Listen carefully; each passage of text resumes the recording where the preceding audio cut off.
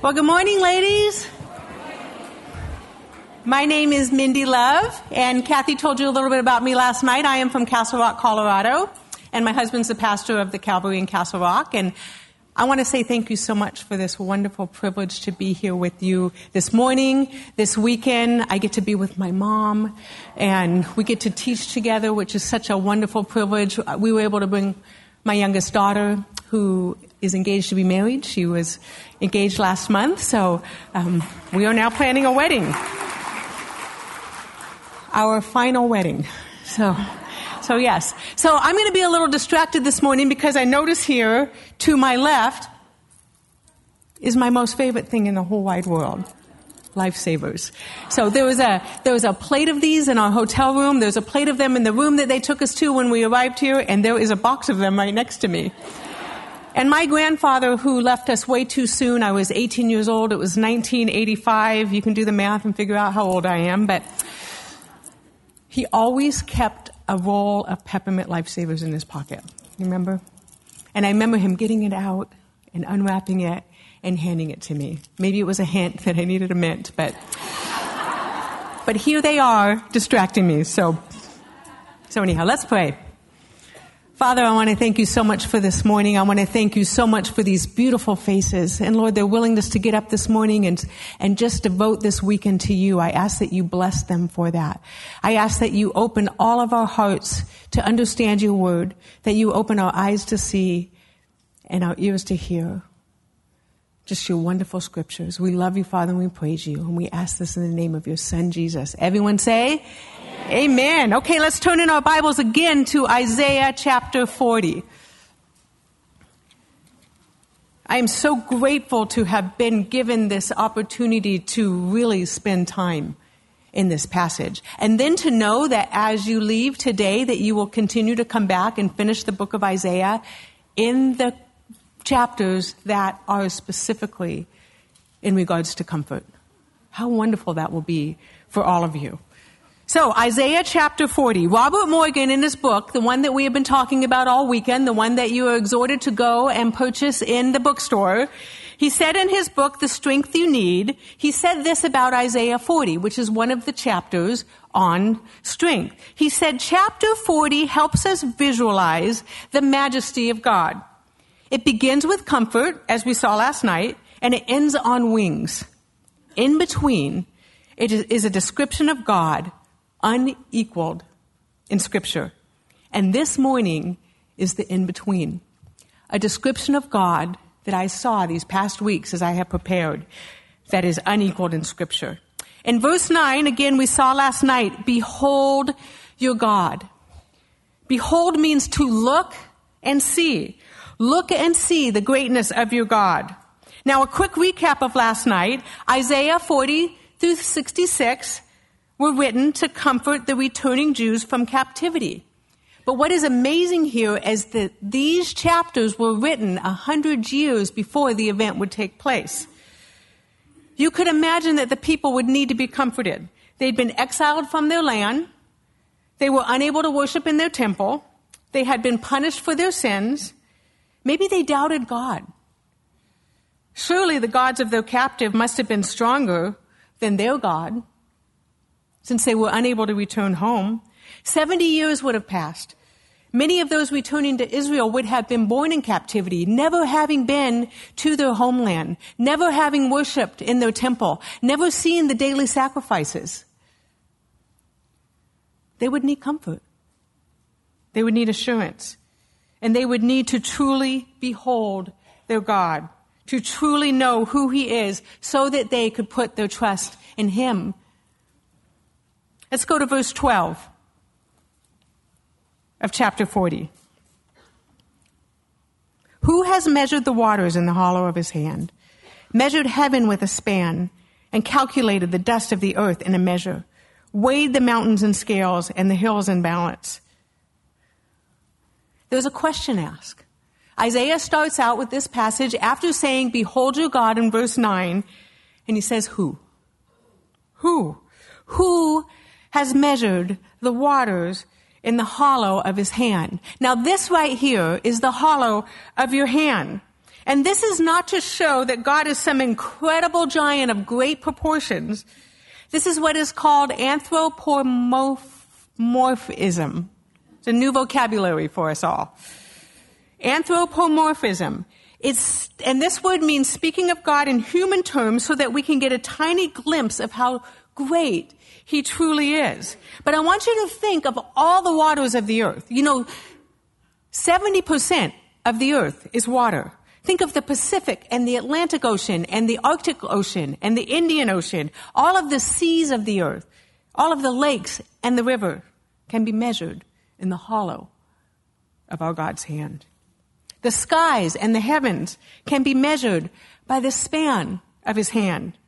He has calculated the dust of the earth. The dust. Can you imagine the amount of dust that is on the earth? Can you imagine the size of the Swiffer that would be needed to collect all of this dust? He has calculated it. And this requires math. So my mother would not be able to figure out the amount of dust on the earth. He doesn't just know the amount of dust. He has the skill of the greatest mathematician to add up all the dirt on our planet. He also knows the weight of the mountains and the hills, and this is something that man is incapable of doing and knowing, the weight of the mountains and the hills. We cannot know. Some are solid, some are hollow, and we don't know because we can't see inside. But God knows. Who, Isaiah asked? You? Me? Albert Einstein? Some great big giant? Sasquatch? Only God. The answer to the who is only God. Only our God. Our comforter. And He knows because He made it. He made all of it. He is the one who created the waters that He divided on the second day of creation, separating them from the earth and calling them the seas.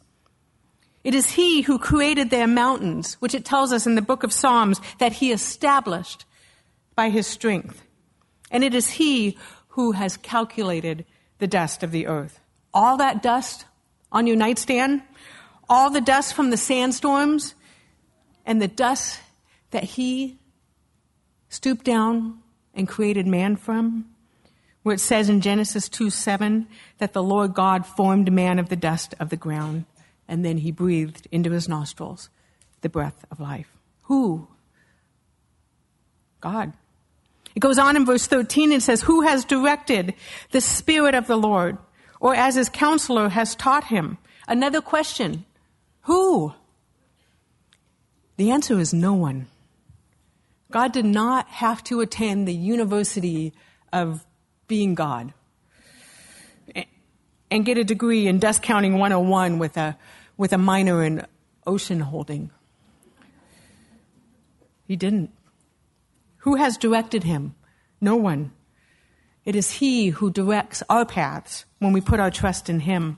It goes on in verse 14, with whom did He take counsel? And who instructed Him and taught Him in the path of justice? Who taught Him knowledge and showed Him the way of understanding? Who counsels Him? No one. He is wonderful Counselor, Almighty God. He tells us in Psalm 32:8, I will instruct you and teach you in the way you should go. I will guide you with my eye. Who has taught Him or showed Him the way? No one. He is our teacher, and it is through Him that we gain understanding. In verse 15, it says, behold, the nations are as a drop in the bucket, and are counted as a small dust on the scales. Look, He lifts up the isles as a very little thing, and Lebanon is not sufficient to burn, nor its beasts sufficient for a burnt offering. All nations are before Him, are as nothing, and they are counted by Him less than nothing and worthless. Now these verses shift to being a statement. There's no longer a question being asked. Here, it is a statement. And as we've answered the questions in the previous verses, we should now have confidence to believe these statements. We answer the questions. It is God and only God who can measure the oceans in the hollow of his hand and calculate the dust and knows the weight of the mountains. It is only him who knows all things. He needs no counselor nor instruction. And because we have answered these questions, we now have the confidence to believe the statement in verse 15 through 17. There is no one who compares to our God. It is he who created all things. It is he who knows all things. And because of this, we can be assured that all the nations, all of them, are like a drop in the bucket to him. As you finish a water bottle or a drink of water in your kitchen and you just empty that last drop out into the sink, to him, those are all the nations of the earth. There are approximately 200 nations in the world today. They're drops in a bucket to him. They're worthless. They're nothing. And this would be incredibly assuring to the people returning from captivity. They may have been confused as the victories of Assyria and Babylon and Persia, which they had witnessed, and it was Babylon and Assyria that had removed them from their land, that maybe the false gods of the Gentiles and of these nations were stronger than their God. They would have been confused. But this passage serves as a reminder to the people of the greatness of Jehovah, their God. Warren Wiersbe, in his book, Be Comforted, a commentary on Isaiah, says this: when you behold the greatness of God, then you will see everything else in life in its proper perspective. Today, the nations of the world may be of concern to us. Maybe our own nation today is of concern. Issues at the border, issues with the school boards and within our schools, issues with mandates, issues with the supply chain. All we have known and put our trust in our nation seems to be slipping out of our grasp. Are we safe? Are we secure? What does our future hold? And whenever you ask the what question, you need to change that to the who question. Who holds our future? Not what. Who? Are we secure? Ladies, behold your God, the one who created all things, our instructor and counselor, the one who needs no teacher or guide because he is all-knowing, he's all-powerful, and we know that he is sovereign. And we also know, according to Romans 13:2, that there is no authority except from God, and the authorities that exist, even in our own nation, are appointed by God. Can we trust him with our nation? Can we trust him with our future? Absolutely. Absolutely. To whom then were you liking God? Verse 18. It's another question. What's the answer? No one. No one. Hannah, who we see in 1 Samuel, she was barren. She prayed fervently unto the Lord for a child, and when he finally granted her a child, she said in 1 Samuel 2:2, no one is holy like the Lord, for there is none beside you, nor is there any rock like our God. Whom then were you like in God? No one. There was no one like our God. Isaiah has been building a very credible case to answer all the questions. He began with the encouragement of comfort. We saw that in verse 1 of chapter 40. He goes on and he promises the Messiah. He promises a Savior, the eternal security of the word of our God. The word of our Lord endures forever, and the promise of a good shepherd. He then gives us the assurance of this comfort by reminding us of God's greatness and that we must look and we must see. Verses 19 through 20 are a grave reminder of the sin not to fall back into. Idolatry. The workman molds an image. The goldsmith overspreads it with gold. And the silversmith casts silver chains. Whoever is too impoverished for such a contribution chooses a tree that will not rot. He seeks for himself a skillful workman to prepare a carved image that will not totter.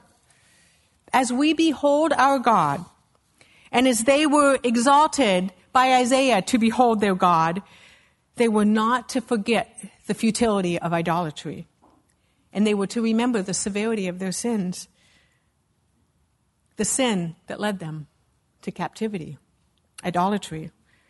Exodus 20, verse 3 says, as the 10 Commandments are being given, that you shall have no other gods before me. You shall not make for yourself a carved image, any likeness of anything that is in heaven above, or that is in the earth beneath, or that is in the water under the earth. You shall not bow down to them nor serve them, for I, the Lord, your God, am a jealous God.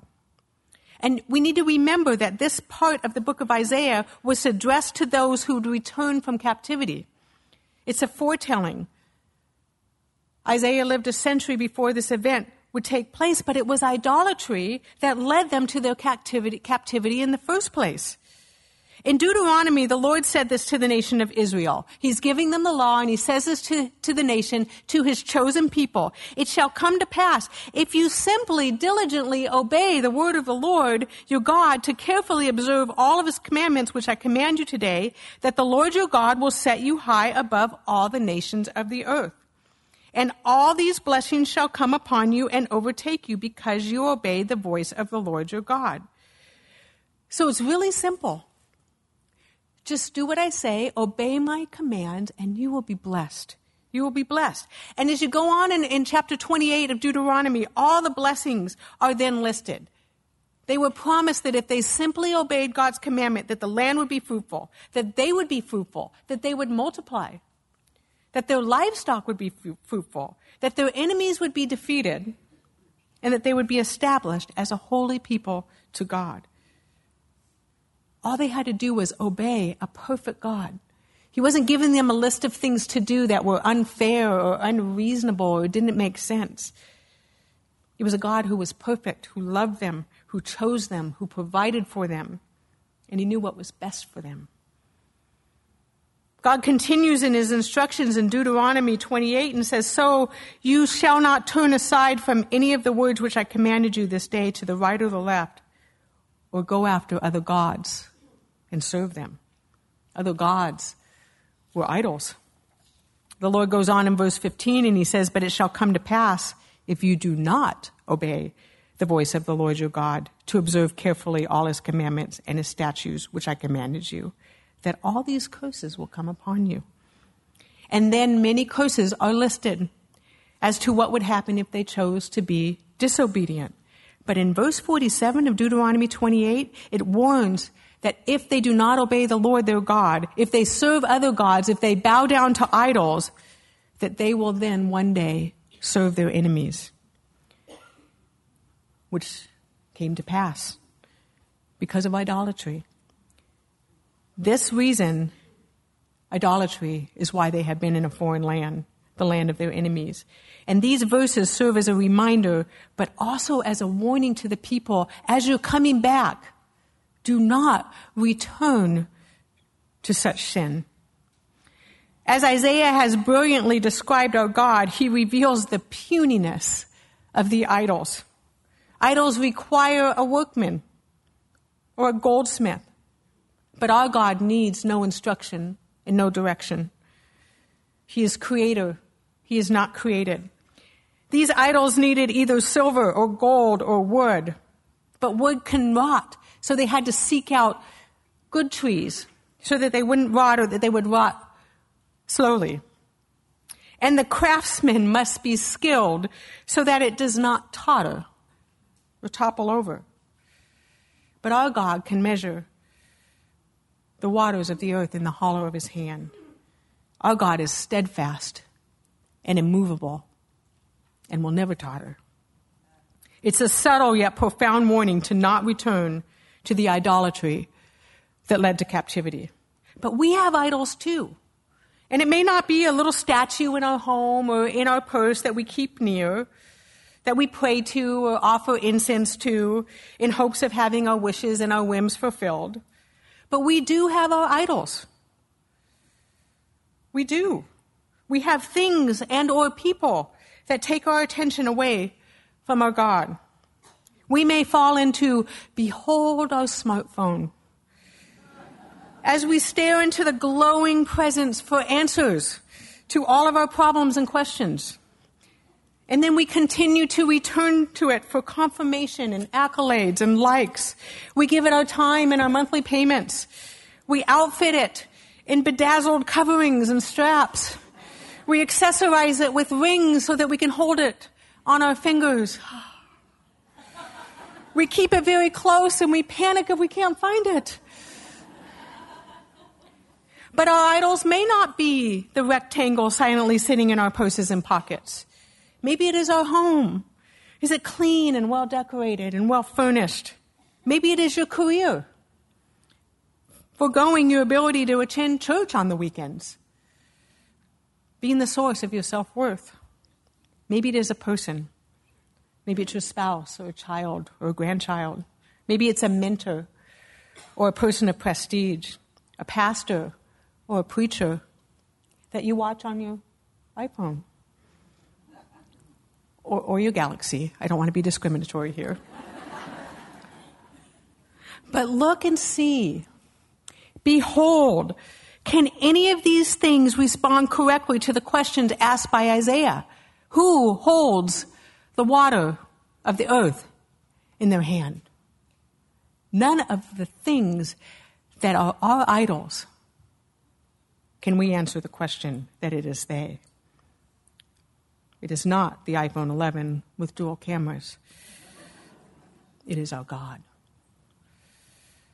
Isaiah continues, idols are useless. And therefore he says, have you not known? Have you not heard? Has it not been told you from the beginning? Have you not understood from the foundations of the earth? It's almost as if he is saying, wait, what? You don't know? You haven't heard? You don't remember? You haven't always known this? What? How can you doubt God when you have seen his creation? Isaiah is saying, well, then let me remind you. Let me tell you. It is he, verse 22, who sits above the circle of the earth.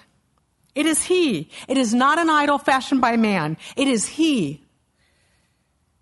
Now, how could Isaiah possibly have known that the earth's shape was a circle? How?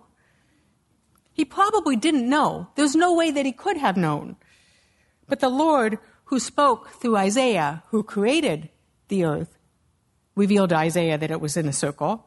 Christopher Columbus, who I know has had a bad rap, but he is still part of our history. He wrote this in his diary.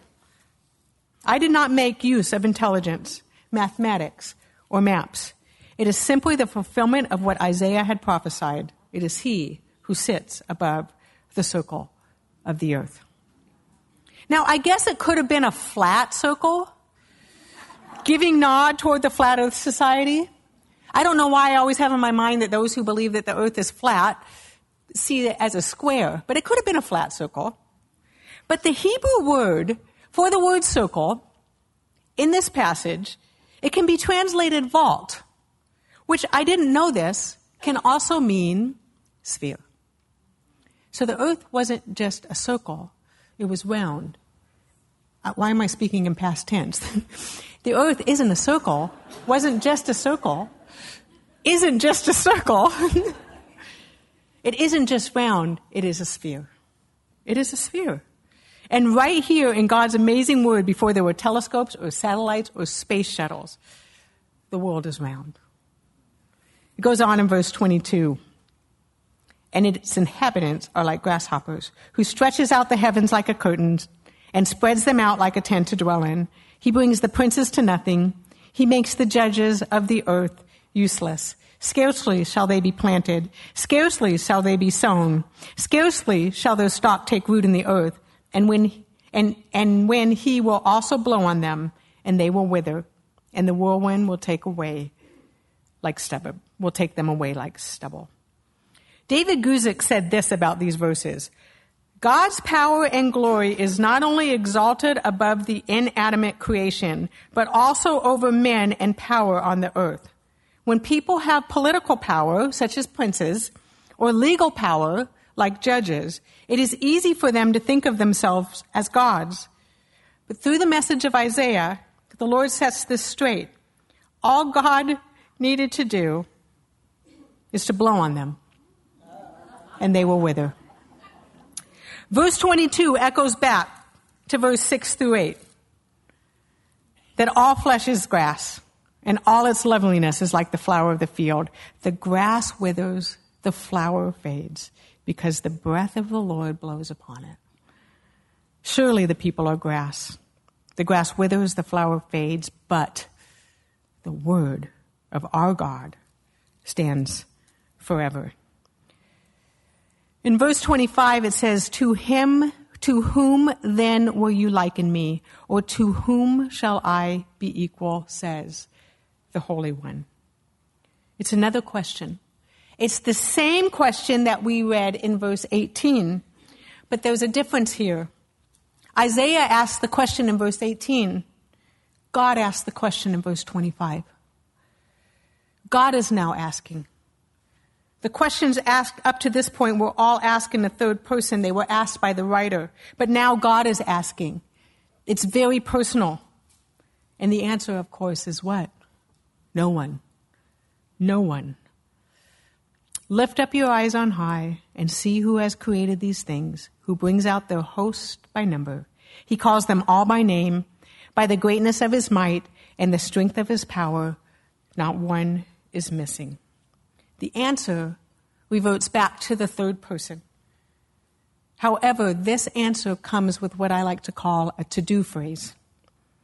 There's something for us to do, an action for us to take. We are to lift up our eyes. Lift up your eyes and see, another to-do word, who created these things. There's no question here, just the obvious, because by now we should know. The hosts referred here are the stars in the heavens. God created them. He made them. Genesis 1:14, this is where we see that God created the heavens and the stars, and he said, let there be lights in the firmament of the heavens, and he made the stars also. I want you to turn in your Bibles to Romans chapter 1. And go to verse 18. For the wrath of God is revealed from heaven against all ungodliness and unrighteousness of men who suppress the truth in unrighteousness. Because what may be known of God is manifest in them, for God has shown it to them. For since the creation of the world, his invisible attributes are clearly seen, being understood by the things that are made, even his eternal power and Godhead, so that they are without excuse. And what is being said here is basically anyone who has chosen to suppress the truth, who has chosen to suppress God, they are without excuse, because God reveals himself to everyone on the planet from the foundation of the world. He reveals himself to everyone through his creation. Simply by looking up into the heavens, we truly know that there is a creator. Everyone knows there is a God. No one is without excuse. And I believe that children know God. They do. I want you to look at this pie chart that was done by the Global Ministry Center of the Church of the Nazarene. And this is a chart here that shows at what age people are more likely to come to know Jesus. 85% of people, according to this statistic, come to know Jesus between the ages of 4 and 14. Before they start high school. 10% between the ages of 15 and 30. And if you're over 30, statistically, you have a chance of coming to the Lord. 4%. 4%. But children know their God. With their simple faith, they see God. They see him in the grass and the insects. They see him in the sky and in the stars. And they know that he is. But little by little, if they don't receive him, the world chips away at them. And if they don't receive Jesus at a young age, they become increasingly vulnerable to resisting the truth. I know the Holy Spirit is greater than any pie chart and any statistic. But we should not resist the truth that all we have to do is look and see. Look to the heavens and behold your God. He made the stars, and he knows their status at all times. Stars have quite a place in Scripture. We see stars mentioned several times in the book of Psalms. When I consider your heavens, the work of your fingers, the moon and the stars, which you ordained. Or he counts the number of the stars, and it tells us in Psalms, as it does here, that he calls them all by name. The heavens declare the glory of the Lord. He calls the stars by name. Not one of them goes missing. The stars, they're lights. They have no beating heart. They have no breath. Yet its creator cares. Just as the Good Shepherd cares. The one my mom so beautifully portrayed last night, our Good Shepherd, Jesus, who takes us in his hand, the hand that flung the stars into the universe and holds us closely to his chest. It tells us in verse 11 of the chapter that we are in that he will feed his flock like a shepherd. He will gather the lambs, his children, with his arm. He knows their name, and he knows your name. In John 10, Jesus makes the statement that he is the Good Shepherd, just as was prophesied in Isaiah 40. And there is much comfort in John 10 about the Good Shepherd. He calls his own sheep by name. If we are his sheep, he knows our name and he calls us to himself. He gives his life for the sheep. He knows his sheep and he lays his life down for the sheep. He knows the stars and he calls them by name. And he knows you. And as I was contemplating these verses this last week, I was asking, okay, as we're coming to the conclusion of this passage, the in-between verses, I was asking, okay, if God is all these things, he measures the water with his hands, he needs no instruction, he sees the nation as drops in a bucket, he is like no one, he sits above the circle of the earth, he knows the stars by name. If he is all of these things, then... But as I realized what I was saying, I began to understand that my question was wrong. If God? That's like saying, if 1 + 1 = 2. No, 1 + 1 = 2. There's no if. There's no big maybe. There's no question here. There is no if. God is. So because God calculates the dust and needs no counselor, because the nations before him are as nothing, because he has no equal, and because he has created the heavens and the stars, how can you possibly doubt or question? How can anyone possibly doubt or question his love for you? It tells us in Matthew 6:30, if God so clothes the grass of the field, again with no life or breath, which today is and tomorrow is thrown in the oven, how much more will he clothe you? Do you believe this? Do you truly believe that he cares for you? Are not 2 sparrows, it tells us in Matthew 10, sold for a copper coin, a penny? And not one of them falls to the ground apart from your Father's will? But the very hairs of your head are all numbered. Do not fear, therefore, you are of more value than many sparrows. But do you truly believe this? He cares for you. You are of more value than many sparrows. He created you. He breathed life into you. And maybe you are here this morning and you have experienced devastating life, as my mom showed last night, as our family has. Devastating loss. Maybe you have been hurt by somebody that you love and trusted. Maybe you have done something that you believe you are no longer worthy of God's love.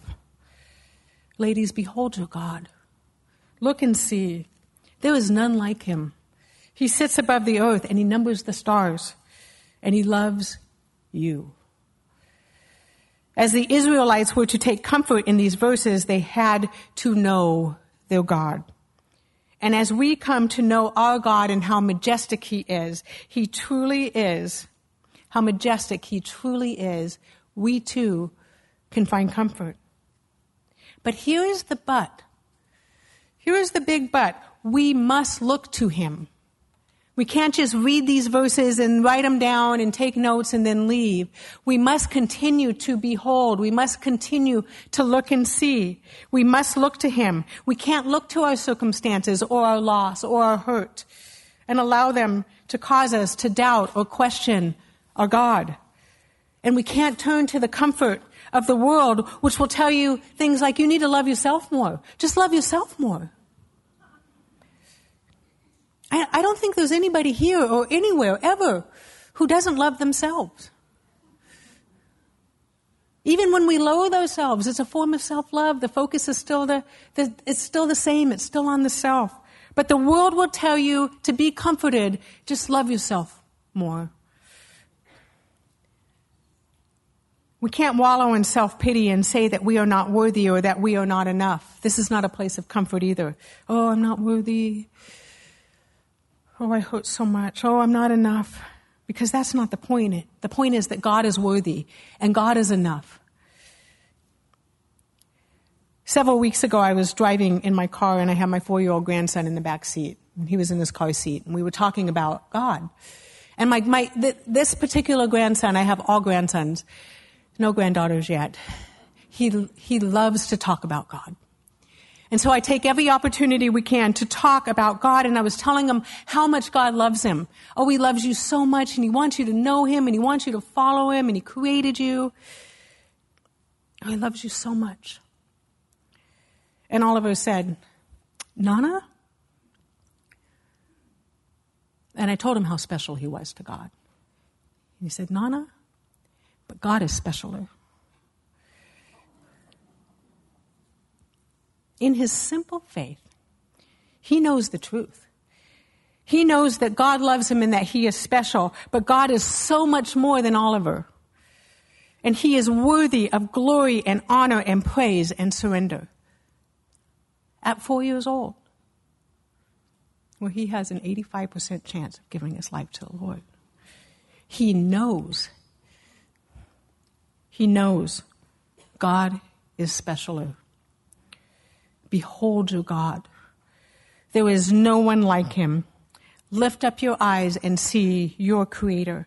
But I want to encourage you, keep your eyes there. Keep them there. When we are hurting, we must keep our eyes on the Comforter, and we must persevere, and we must have patience trusting him. We can't take our eyes off of him and put our eyes on what the world wants to offer in its form of comfort. We must keep our eyes on him. If we look up the word patient in the Greek, it means the characteristic of a man who is unswerved from his deliberate purpose and his loyalty to faith and piety by even the greatest trials and suffering. When we look to him, we must persevere in patience and keep our eyes there. But it's going to take perseverance. It's going to take an unswerving purpose and loyalty to faith to stay there, even in the midst of the greatest trials and suffering. But a little further study into the word patience reveals something very, very comforting. And according to the Vine's Expository Dictionary of New Testament Words, patience can also mean to remain under or abide under. And this afternoon we are going to talk about being able to lift up like the wings of eagles. But we also know in Psalm 61:4 that we are to trust in the shelter of his wings. We are to abide under the safety and the protection and the comfort of his wings. And we are to stay there. We are to stay there. We abide under. This last week I was at a conference in Atlanta, and a young woman got up and she was sharing her story. And the topic that had just been taught was on perseverance. And she currently is enduring stage 4 lung cancer.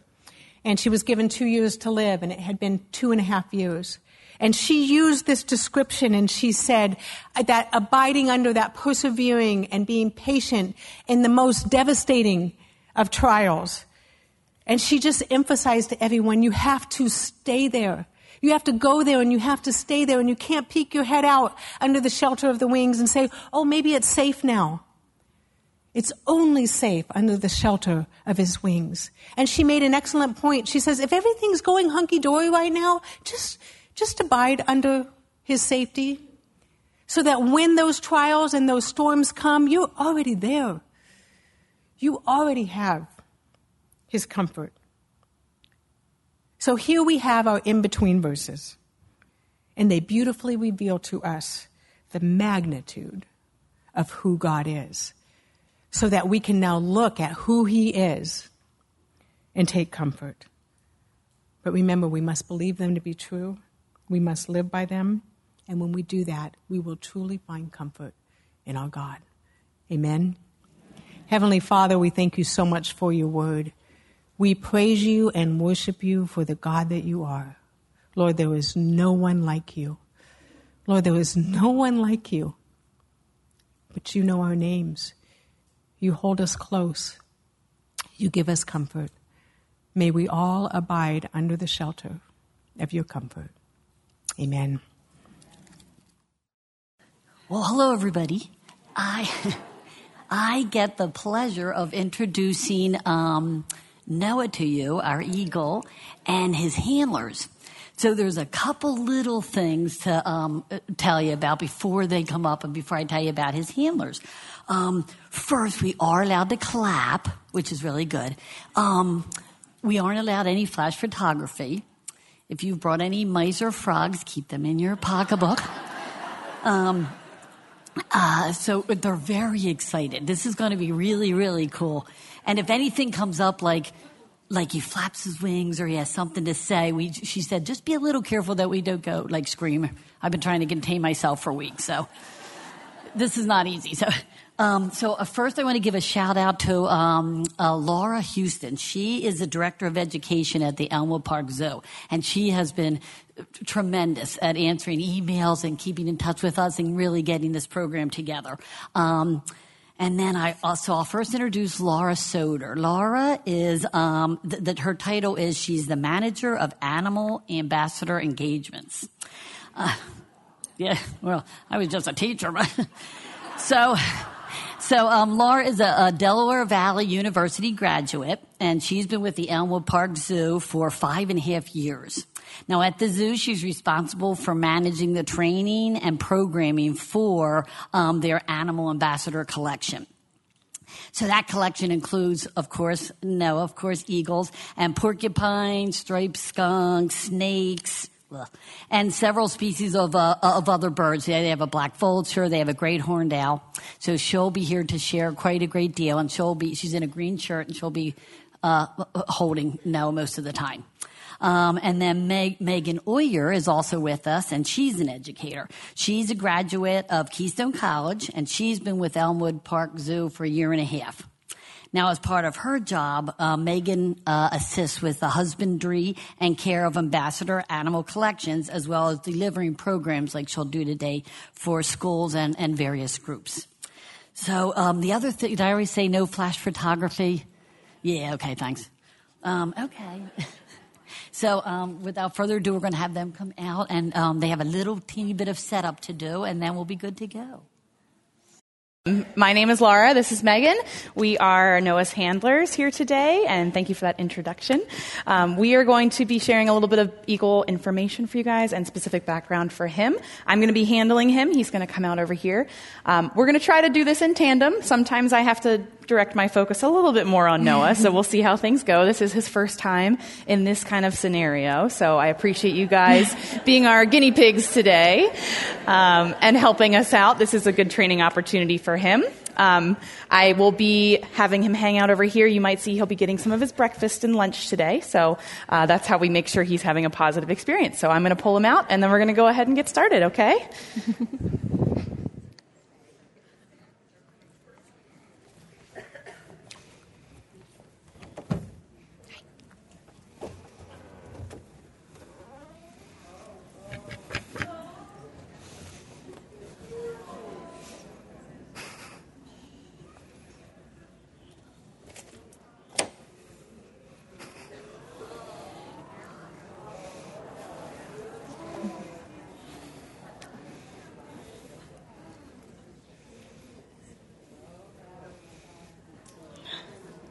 Good job, buddy. All right. So this is our friend Noah. So a little just background information about Noah here. He was born in Maine, and at just 8 weeks old, he suffered an 80-foot fall from his nest. And he actually fell on his head, so he had to go to a rehab facility to recover for some brain and some eye damage at the Hospital of Large Animals at Cummings School of Veterinary Medicine. So after being treated, they deemed him non-releasable. So that means that his injuries were so much that he wouldn't be able to live in the wild and function properly. So since he was deemed unreleasable, he has to stay in human care. And the Elmwood Park Zoo acquired him in December of 2008. So he's here with us doing education programs like this one here today, where he gets to teach people about eagles and different conservation messages. That's right. Now, Noah belongs to a group of birds called the birds of prey. So eagles are included in that, as well as hawks, owls, and falcons. And they all have some similar traits.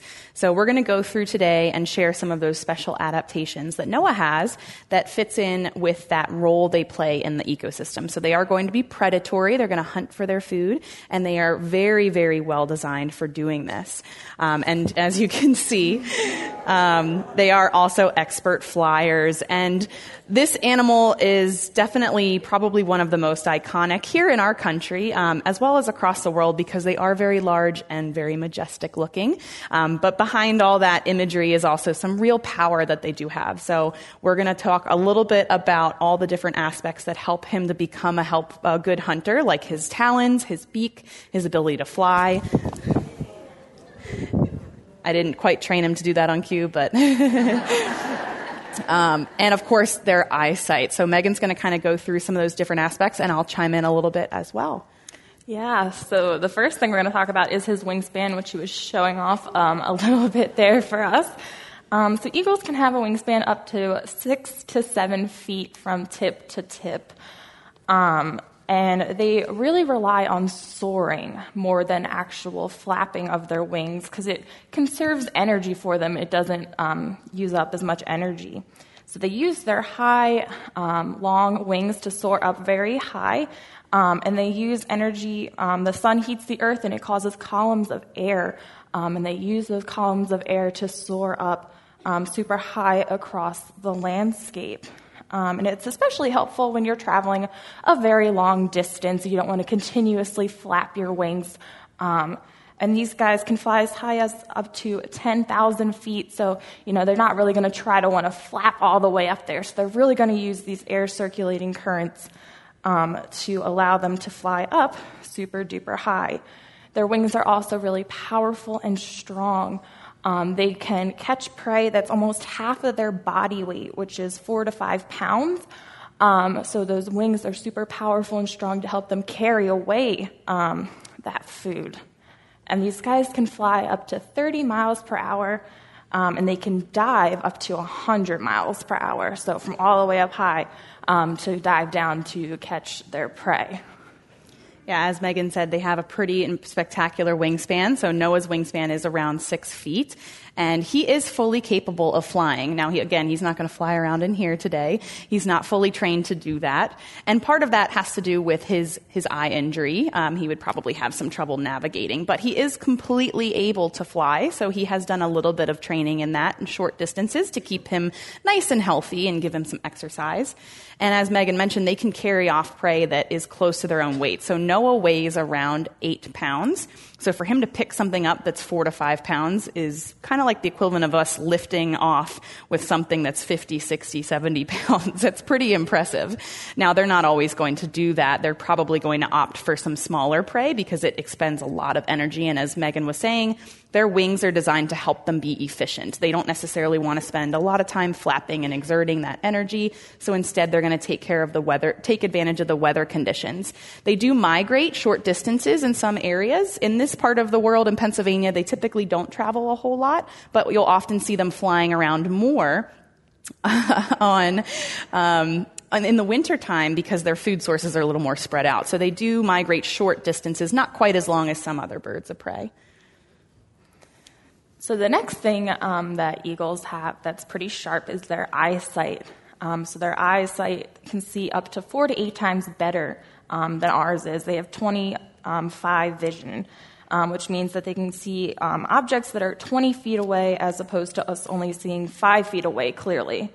So they have a wider range of being able to see. And they also have 2 focal points in their eyes, which allows them to see things a little more clearly, so they can see not only straight ahead at a distance, but they can see to the sides as well. So it gives them a little bit of a better peripheral. And they're going to use their eyes to really target in on their food, which is mostly fish. So as they're flying over water, it can be very hard to look down and see a fish swimming in the water. So they have this excellent eyesight that allows them to almost hit their target every time. You can see Noah's spending a lot of time looking around. Even though he is missing an eye, he still is incredibly alert and sensitive to all the things around him. And his one eye is far superior to our 2 combined. So that's something we always have to keep in mind when we're working with him, is that he perceives the world a little differently than we do. As Megan mentioned, they have 2 focal points in their eyes. So what that allows them to do when they're hunting is to adjust their eyesight and their depth perception basically a lot more quickly than we can. So it's almost like looking through binoculars, but being able to adjust the focus in an instant. So he can look into the distance and figure out what that little creature is, and then he can also kind of turn his head to the side and see movement and identify something at the same time. So it really helps them to latch on to food options, especially in a water scenario where you're looking through the water. Now, his one eye, puts him at a disadvantage, but he is incredibly good at looking around and seeing things. And you'll see he does kind of a little bit of a head tilt to adjust his focus.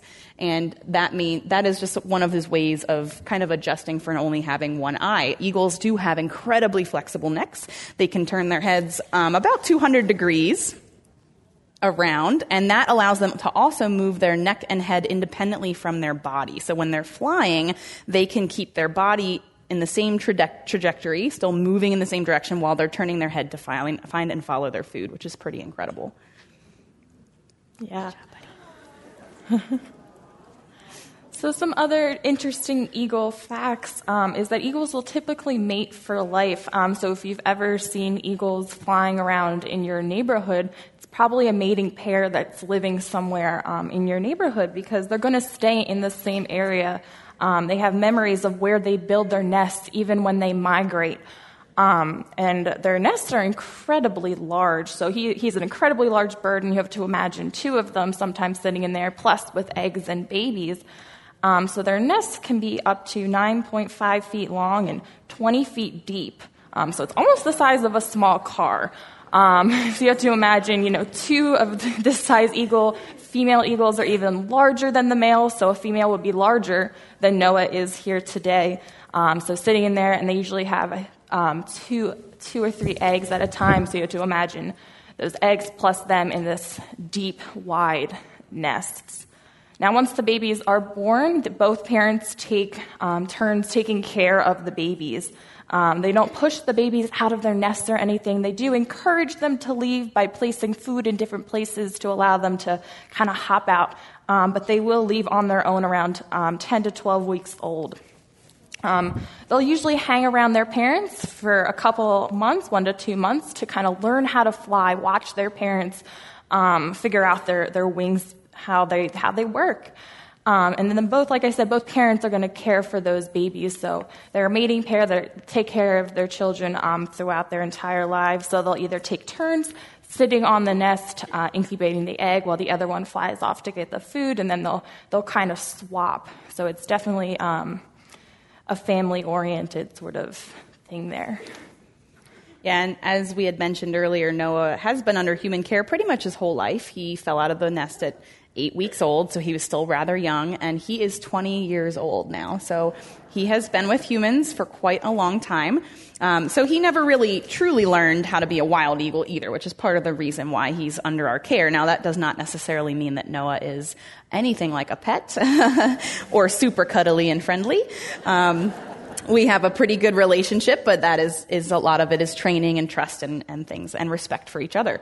But they do make amazing parents, and we've actually been finding that there's a lot more eagle nests popping up in different places unexpectedly nowadays because their population has made a really incredible comeback. We'll talk a little bit more about that in a few minutes, but they are more likely to nest in areas near water. So if you live near a body of water here in the Philadelphia area, it's not hard to live near a body of water.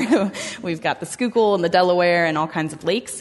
You're going to be likely to have an eagle pair. And some of that has been helped by preserving spaces along the water. And also in many parks, they've built platforms and things to encourage eagles to nest. So they do like to have a very large structure. As you can imagine, a 20-foot deep nest, 9 feet across. A small car needs a lot of support.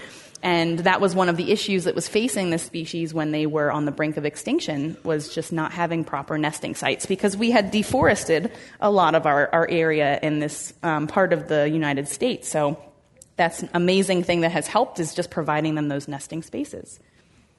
Yeah, so especially those nesting spaces, like she said, near water, because eagles mostly eat fish. That's their main source of food, but they'll also eat small mammals, waterfowl, amphibians and reptiles, and they may even steal food from other animals or scavenge food.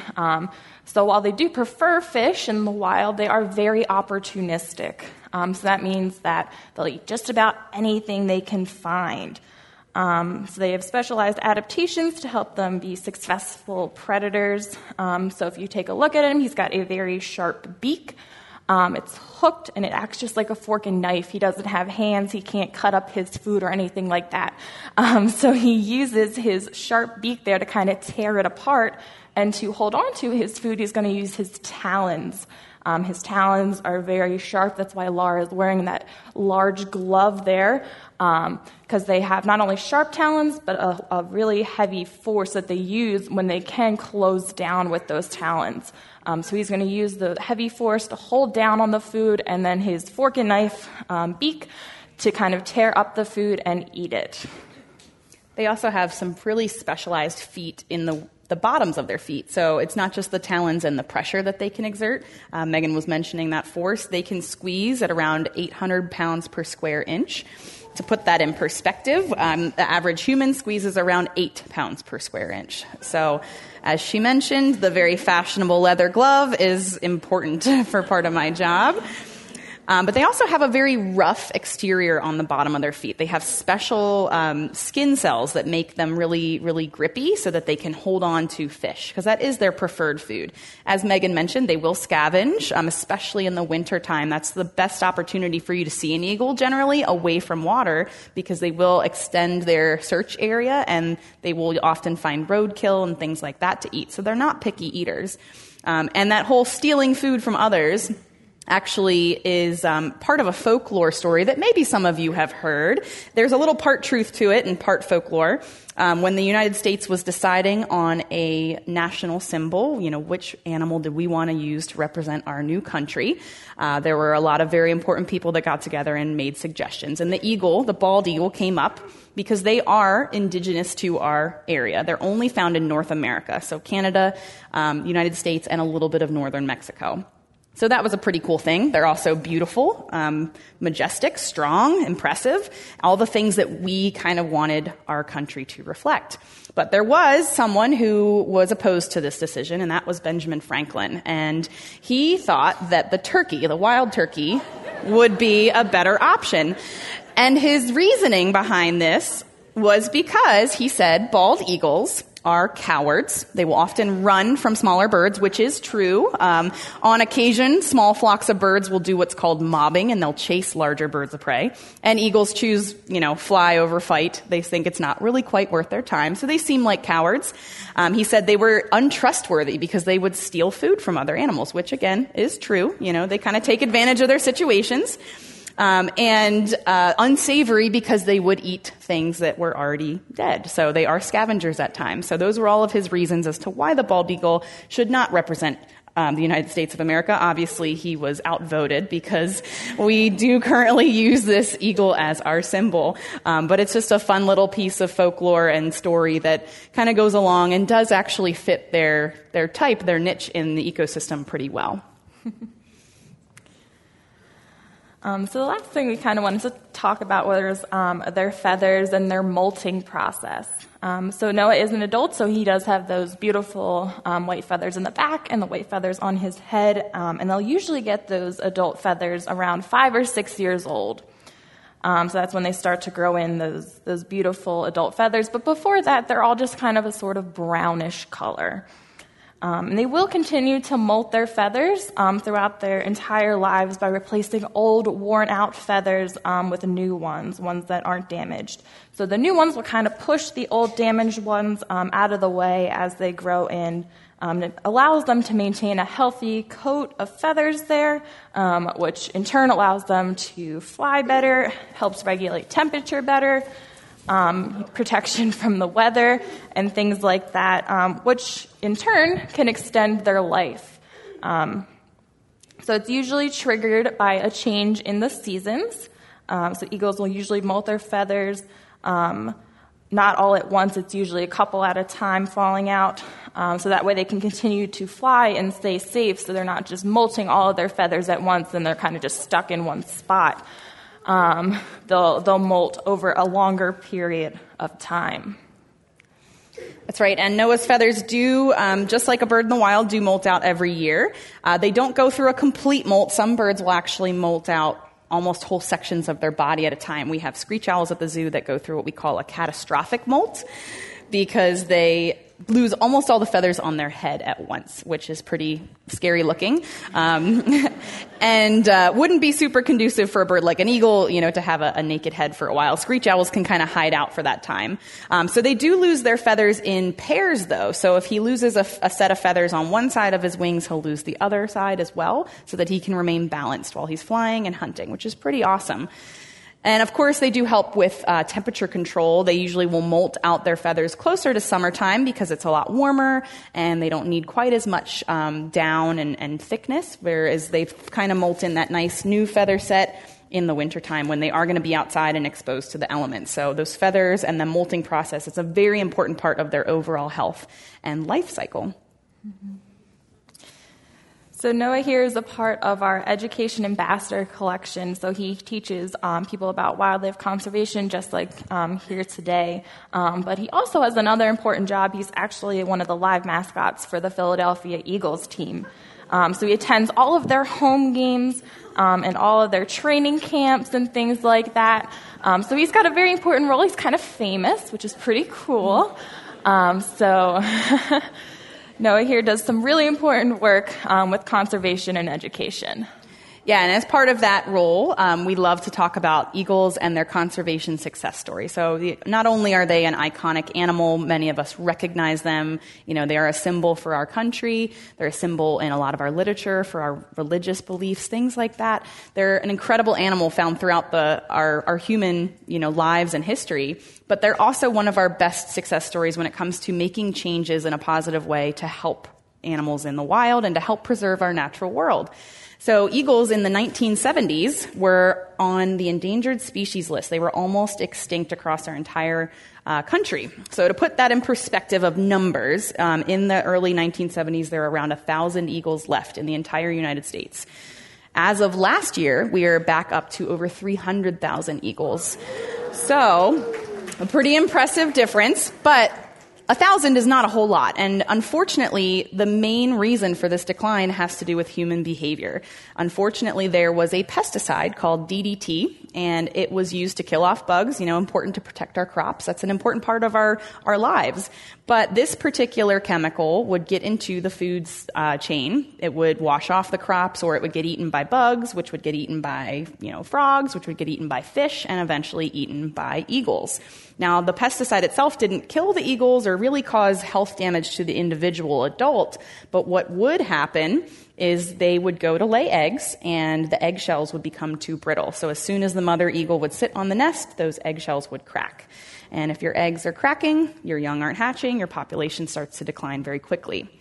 That coupled with the fact that they were losing habitat, again, they like to live near water, they need large roosting sites, and even in some parts of the country they were hunted or persecuted. People thought they were going to come and eat their small children and pets and, livestock on occasion. All of that culminated in them being almost completely gone. So our national symbol, this amazing, incredible species that we, have throughout our human history and literature, was almost gone. So thankfully, humans realized, we took action, we made some special laws, we protected them across our country. They're protected in other parts of North America as well. We established breeding programs through zoos and different scientific institutions. And most importantly, we banned DDT, which was also impacting other bird species such as the osprey and the peregrine falcon, two other iconic birds. And through all this, we have seen over the last 50 years an incredible increase. As I said, over 300,000 eagles nesting here in the United States compared to that 1,000. So especially as he is a mascot for the Philadelphia Eagles, I like to always share that the Eagles as a species made a comeback in less time than it took the Eagles as a football franchise to win a Super Bowl. So... And this is just, again, an amazing story of what we can do and accomplish. Our small actions, our small changes can make a difference. And as stewards of the natural world, that's an important message for us to remember. So Noah and all of his other ambassador friends at the Elmwood Park Zoo help us to share that message in different areas. So we're visiting here today. Even when we go to the Eagles football games, we're telling people about conservation and Noah's story and how we can prevent other animals from suffering the same fate. So he has an incredible job, and we're incredibly lucky to get to work with him in this job. And I just want to thank you guys for letting us share that with you all today.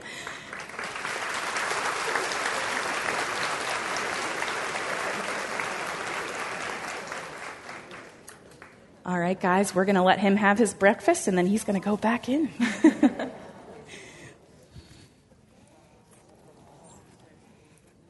We'll do a couple more if you guys want to try to take some photos. He looks beautiful with those big wings out. So he's getting some mice and rats. Some yummy stuff. I didn't bring enough for everyone. I figured he didn't want to share. Didn't think you guys would be interested.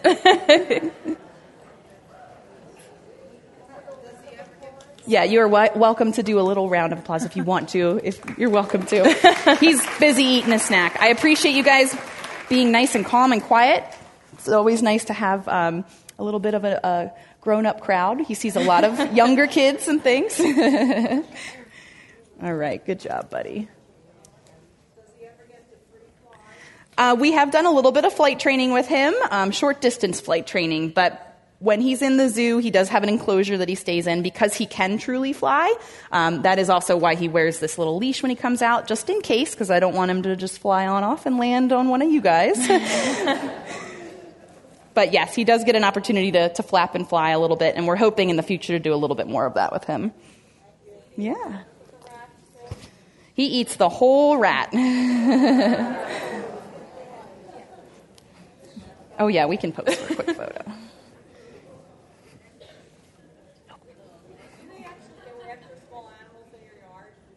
So an eagle can carry something that's around 5 to 6 pounds, but more likely than not, it's not worth the effort to come and eat something out of your yard.